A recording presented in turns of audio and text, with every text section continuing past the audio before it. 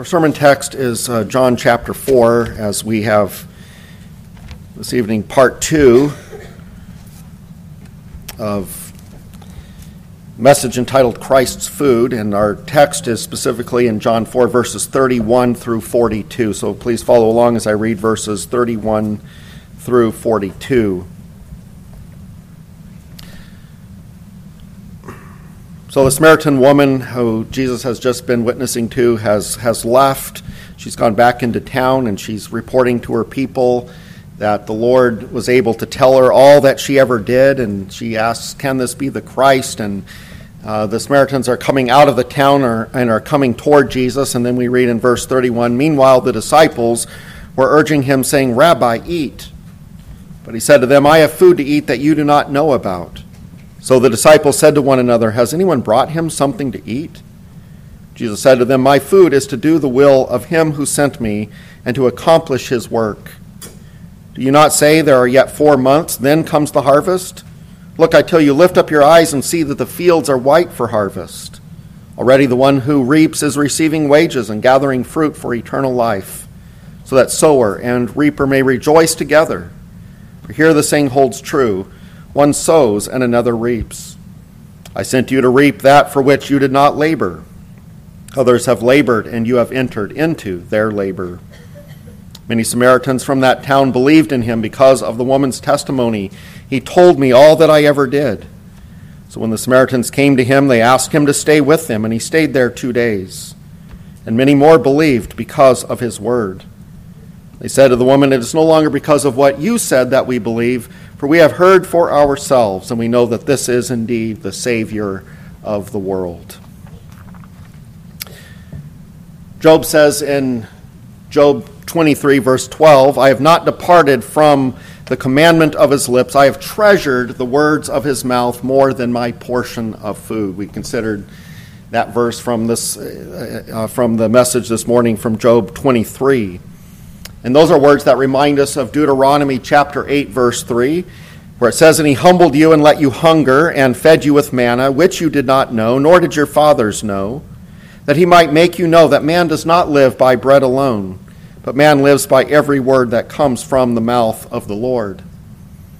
1 Peter chapter 2, verses 2 and 3 says, like newborn infants, long for the pure spiritual milk, that by it you may grow up into salvation, if indeed you have tasted that the Lord is good. And the context there indicates that this pure spiritual milk that Peter has in mind is the Word of God.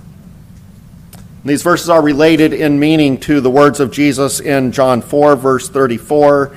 My food is to do the will of him who sent me and to accomplish his work. These verses are all based on the spiritual parallels that can be made with earthly food and eating. Food is what sustains our earthly lives. It satisfies our hunger. The eating of food is enjoyable. And so when Jesus says his food is to do the Father's will and accomplish his work, Jesus is telling us a number of things about himself in relation to his Father. For one thing, he's describing a felt need, an inner drive, a hunger to obey God. And he's making it clear that he finds satisfaction and joy in obeying his Father and doing the work that he was given to do. And he is asserting that obeying God is more important to him than having his earthly needs and desires met. Ultimately, for Jesus, serving God was more important than serving his body.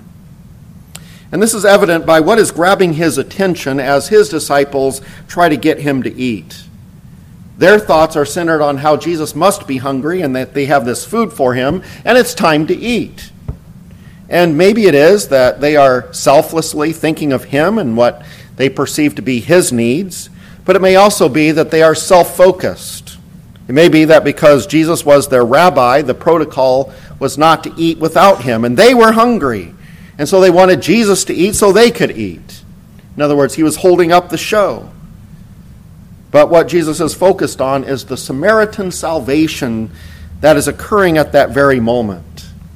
He's too excited to think about earthly food because the saving work that he had come to do was being accomplished.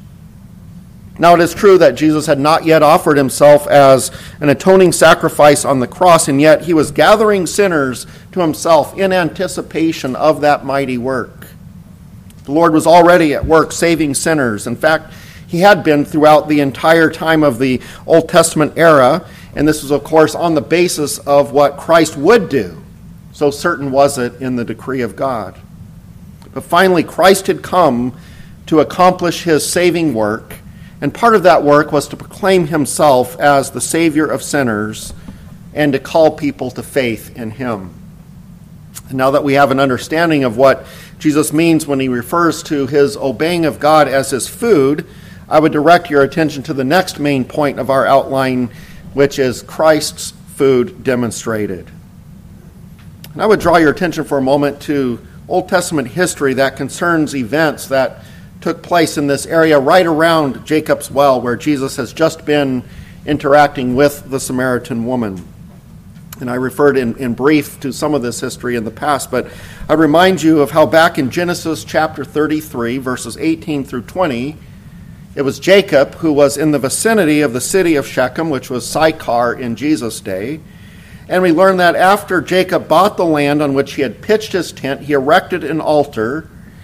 And we read that Jacob named the altar God, the God of Israel. And it is evidence of God's covenant faithfulness that many years later, Jesus, the promised Savior of Israel, and Israel's God, ends up at this very spot. But what is even more significant in relation to what Jesus is doing on this spot is that Jesus is highlighting the covenant promise that Abraham would be a father of many nations, and that his descendants, and specifically a descendant, Jesus the Christ, would be a blessing to all the nations of the earth.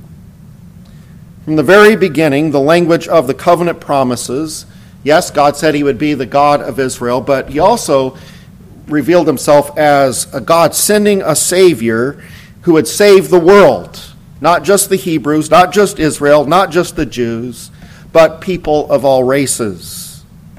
And what is happening through Jesus' ministry to a Samaritan woman is that Jesus is showing that, yes, God is the God of Israel, who keeps his covenant promises made to Abraham and Isaac and Jacob.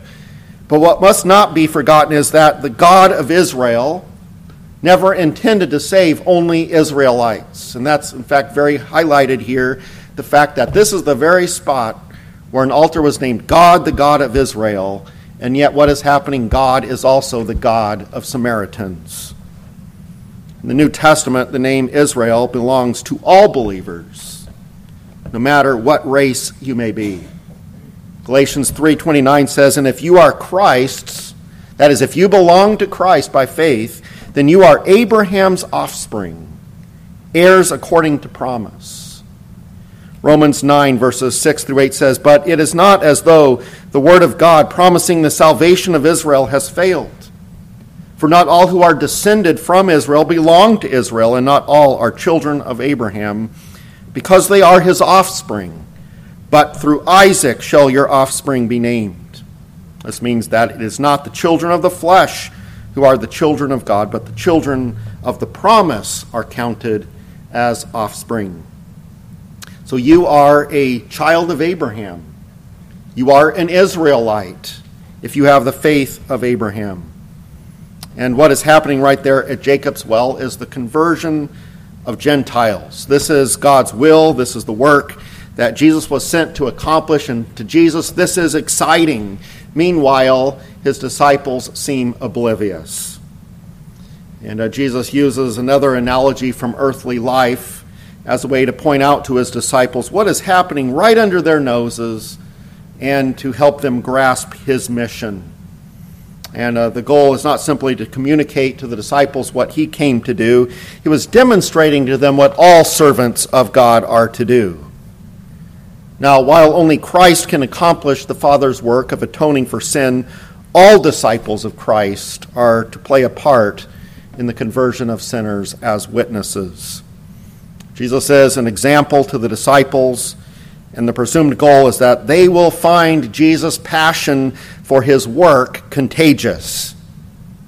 And in explaining their calling and the significance of what was going on at that very moment, Jesus uses the activity of earthly sowing and reaping as analogous to the conversion of sinners through the work of witnessing. The sowing is the planting of the seed of the Word as sinners are presented with the truth of their need for Jesus, and the reaping of the harvest refers to sinners actually being brought to saving faith. Now we know that in the earthly realm, as we think of the harvest of crops, there's a space of time, right? There's a space of time between the sowing of seed and the harvest, and Jesus refers to this. He refers to the well-known fact of this in verse 35. He says, "Do you not say, there are yet 4 months, then comes the harvest?" So the usual turn of events is that the farmer goes out and he sows his seed, and then he waits, right? There's a lot of waiting. He waits for the rains. He waits for days of sunshine to activate the seed and then to give the plant its energy as it grows bigger day by day. And eventually the grain or the fruit begins to form, and then that also must go through a time of development. And then after months have gone by, the time for harvest comes. And the fruit is gathered in. And Jesus points to a spiritual harvest here that is not happening according to this normal schedule and process. Jesus says, "Look, I tell you, lift up your eyes and see that the fields are white for harvest." It's interesting to contemplate, well, what is Jesus expecting his disciples to see? He's telling them to literally lift up their eyes, look, pay attention and look, see what's going on. The fields are white for harvest. Well, verses 28 and 30 tell us that just moments before this, the Samaritan woman left the well to go into town. There she said to the people, "Come, see a man who told me all that I ever did. Can this be the Christ?" And then notice what the text says next. They went out of the town and were coming to him. And so there's this crowd, there's this group of Samaritans who are making their way toward Jesus. And so when Jesus is telling his disciples to look up and to see that the fields are white for harvest, he's directing their attention to these Samaritans who apparently can be spotted, who can be seen as they are making their way toward them. And he remarks that there is something going on that doesn't fit the normal pattern of sowing and then waiting and then reaping. In this instance, the gathering of fruit for eternal life is happening practically immediately. He says in verse 36, "Already the one who reaps is receiving wages and gathering fruit for eternal life, so that sower and reaper may rejoice together." And he also adds the detail, "For here the saying holds true, one sows and another reaps. I sent you to reap for that which you did not labor. Others have labored, and you have entered into their labor."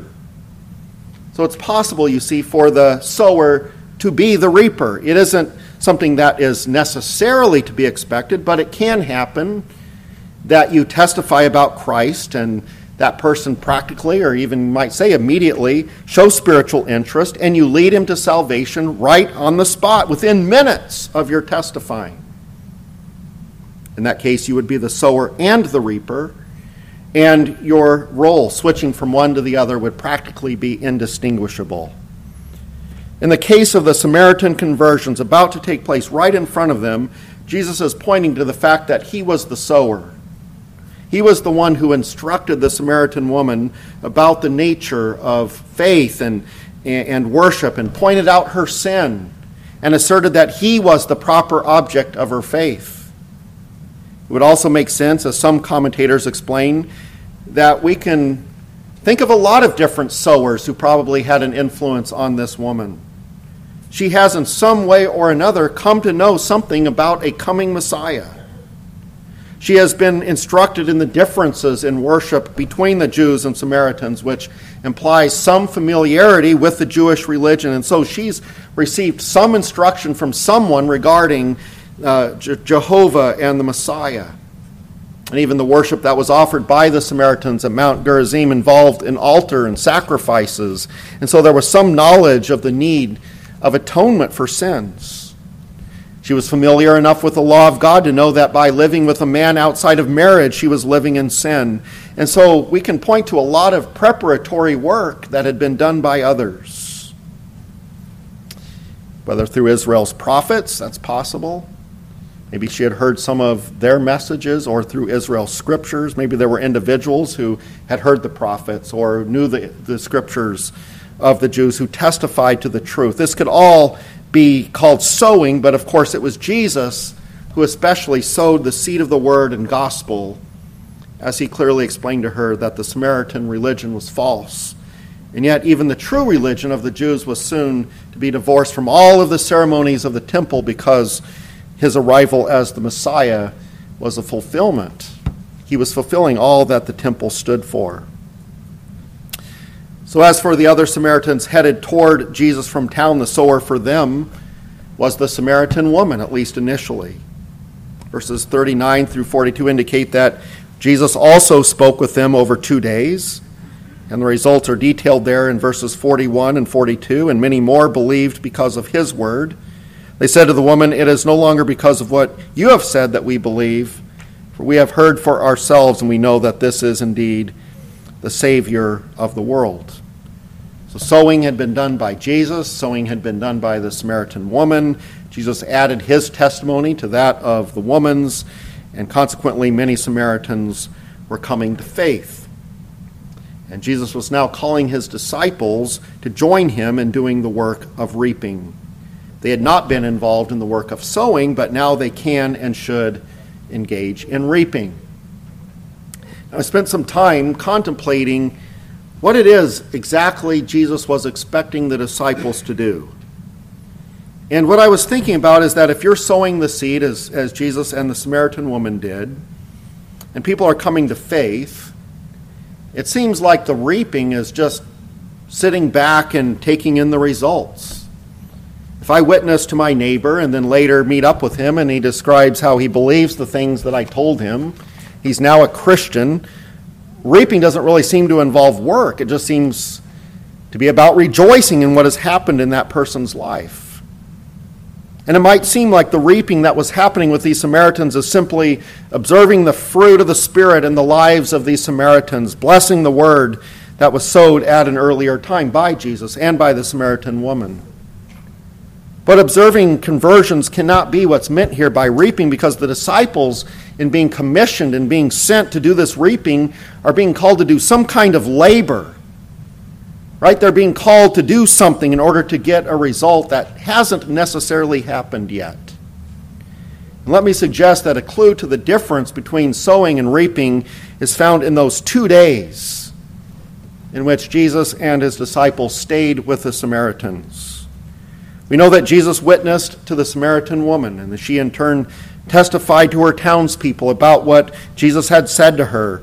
And she suggested to them that he was the Christ, the Messiah. But were they actually saved at that point? Based on their testimony at the end of verse 42, that Jesus is indeed the Savior of the world, we believe they came to saving faith. But what we are led to understand is that there was a process of getting them to that point that took place over those 2 days of discussions. And what I suggest in distinguishing between sowing and reaping, that sowing is a rather objective testimony to the truth, while reaping is what we call the conversation, in which you are talking to someone who has heard the truth, and now the next step that is being pursued with them, because they are interested, is what they need to do with the truth. They need to be guided as to what to do with this truth that they have heard.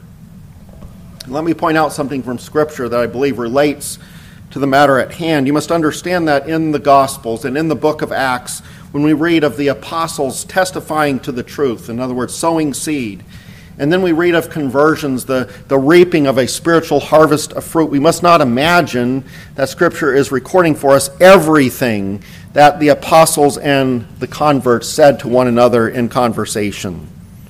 We're given a kind of summary in the Gospels and in Acts.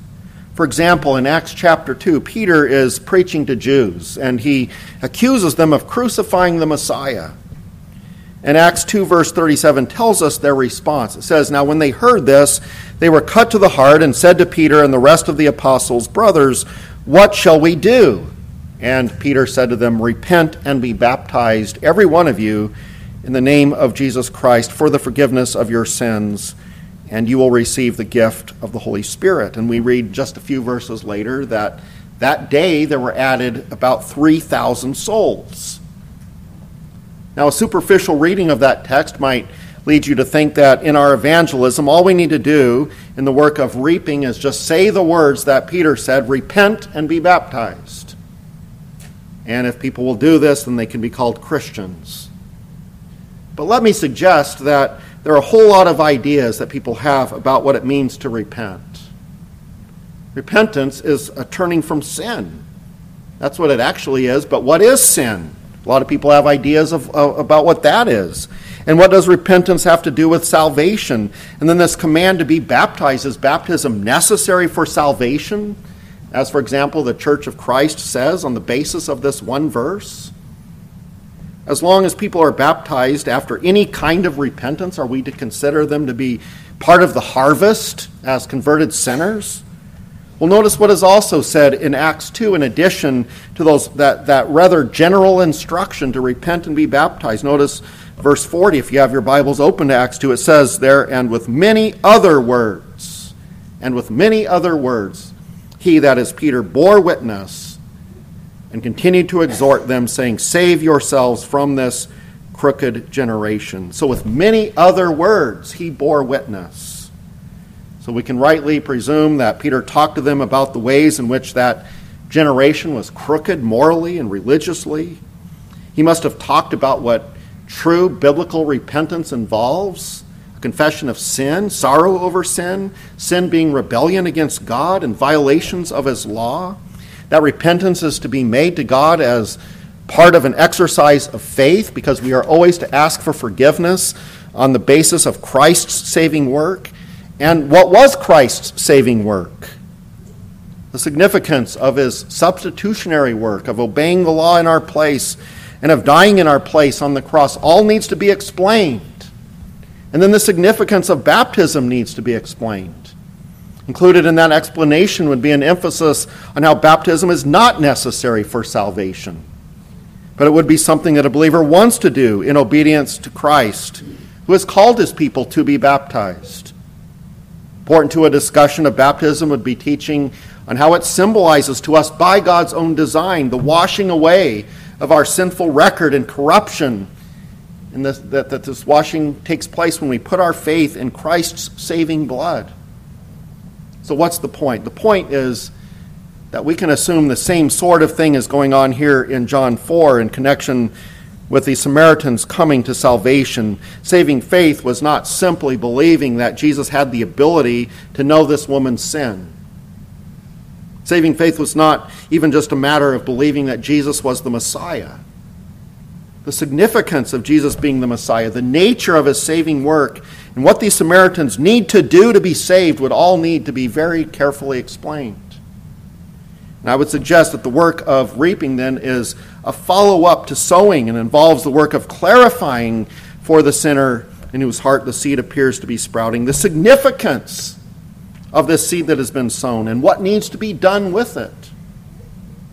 Questions are raised and questions are explained. What do you believe? Why do you believe it? What is the significance of these things that you believe? What do you need to do?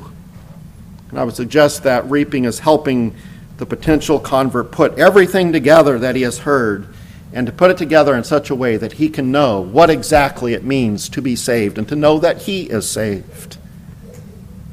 And what Jesus is pointing out to the disciples is that there is something very wonderful that is taking place with his coming.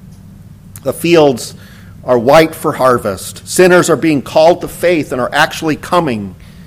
And this is all taking place within a short period of time so that the sower and reaper rejoice together.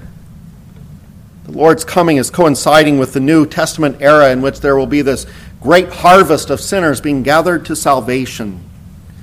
And in fact, Jesus' description of this event of great spiritual renewal in terms of a sower and reaper rejoicing together, this is reminiscent of the prophecy of Amos. In the closing verses of chapter 9 of the book of Amos, we find this great prophecy of the spiritual renewal that will come with Christ's coming. I want to read from that prophecy, Amos chapter 9, verses 11 through 15. So these are the verses that end the great prophecy of Amos. And hear these words. In that day I will raise up the booth of David that has fallen, repair its breaches, and raise up its ruins, and rebuild it as in the days of old, that they may possess the remnant of Edom and all the nations who are called by my name, declares the Lord who does this. Behold, the days are coming, declares the Lord, when the plowman shall overtake the reaper and the treader of grapes, him who sows the seed. The mountains shall drip sweet wine, and all the hills shall flow with it. I will restore the fortunes of my people Israel, and they shall rebuild the ruined cities and inhabit them. I shall plant vineyards and drink their wine, and they shall make gardens and eat their fruit. I will plant them on their land, and they shall never again be uprooted out of the land that I have given them, says the Lord your God. And I preached on those verses some time ago, and what I emphasized is that what we have there in Amos is a prophecy. It's using figurative language, but a prophecy of Jesus coming and of the building of his kingdom through the gospel. Amos predicts the rebuilding of the Davidic dynasty, which was fulfilled in Jesus' coming. Amos predicts a Davidic dynasty that will have domination over the Gentiles. And rather than understanding this to mean the physical nation of Israel having worldwide dominance militarily, actually Acts 15 tells us that the conquering of the nations that Amos is talking about is the gospel bringing Gentile people throughout the world into submission to King Jesus. And while in that context, there are verses that sound like national Israel being restored to this amazing state of earthly prosperity, the context has made it clear that Amos is talking about the spiritual prosperity that will belong to God's people through Christ. A prosperity that will involve this creation, yes, in the new heaven and new earth, but not a fulfillment on this earth before Christ's coming. No, this is all about the blessings of the kingdom of Christ earned through his death on the cross. And so we are to understand Amos 9:13 in a spiritual sense, and in fact in a way that lines up with what Jesus says here in John 4. Amos 9:13 says, Behold, the days are coming, declares the Lord, when the plowman shall overtake the reaper and the treader of grapes, him who sows the seed. Now, instead of a spiritual interpretation, as I have laid out, is actually mandatory based on Acts 15 and the Holy Spirit's interpretation for us of Amos. But some have suggested that the fulfillment of this will be entirely physical, that this is describing agricultural success and prosperity such as never been known before. And some have said that though the language is figurative, the idea is that God's people will never struggle to have enough food. In other words, Amos's prediction is literal, though using somewhat exaggerated language, and points to this golden age in which the curse of sin is pushed back, and in an extraordinary way, crops will grow and they will produce fruit much more quickly than normal. And my response to that is no, that's not what it's talking about.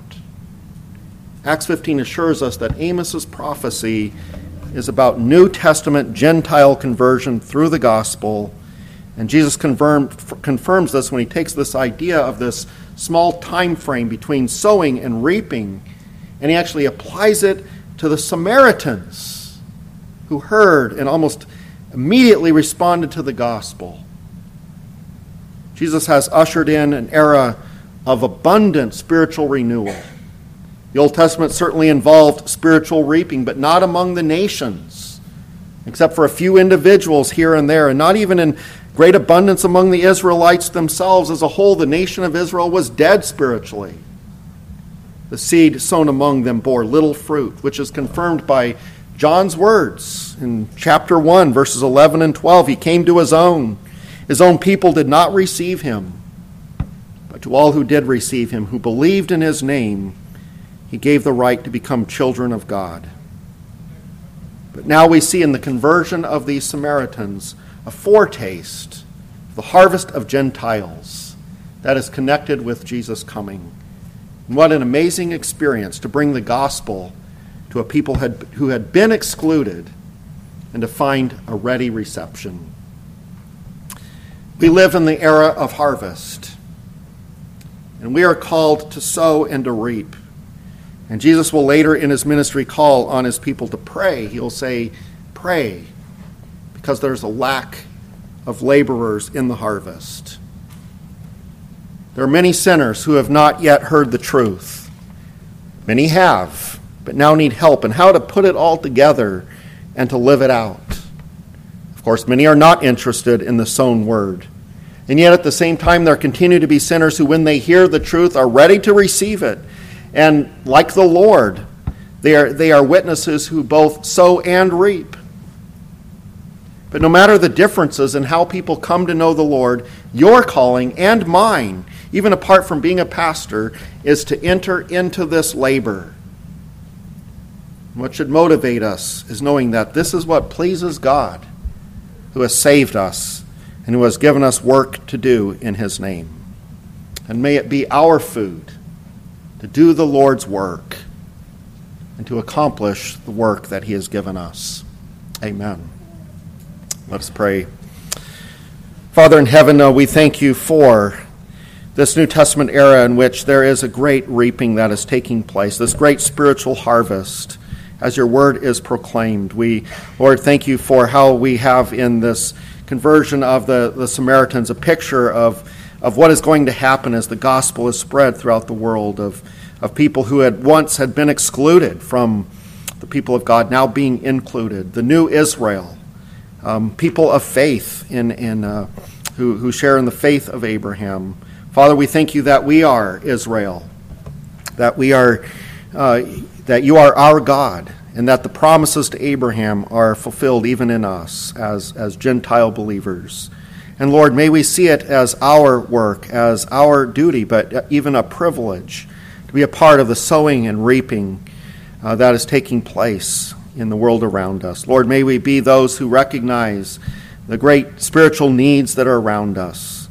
And may we realize that there are going to be many different types of responses, but Lord, we thank you for how through the abundant work of your Holy Spirit, there are many who come with even a short period of time from hearing your word to believing and receiving Christ, so that the sowing and reaping are happening almost simultaneously.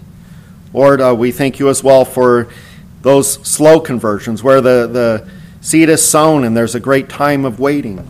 We know that even happens also. But Father, we trust that you will gather your people, and may it be our food to do your will and to accomplish this work. We each have our own way of being involved. We're not all called to be apostles, to be sent ones, whether pastors or missionaries. But Father, we are all called to be witnesses. We all know people who are outside of the circle of faith, and we pray that, Lord, you might use us to sow the seed, perhaps even to be those who reap. And we pray these things in Jesus' name. Amen.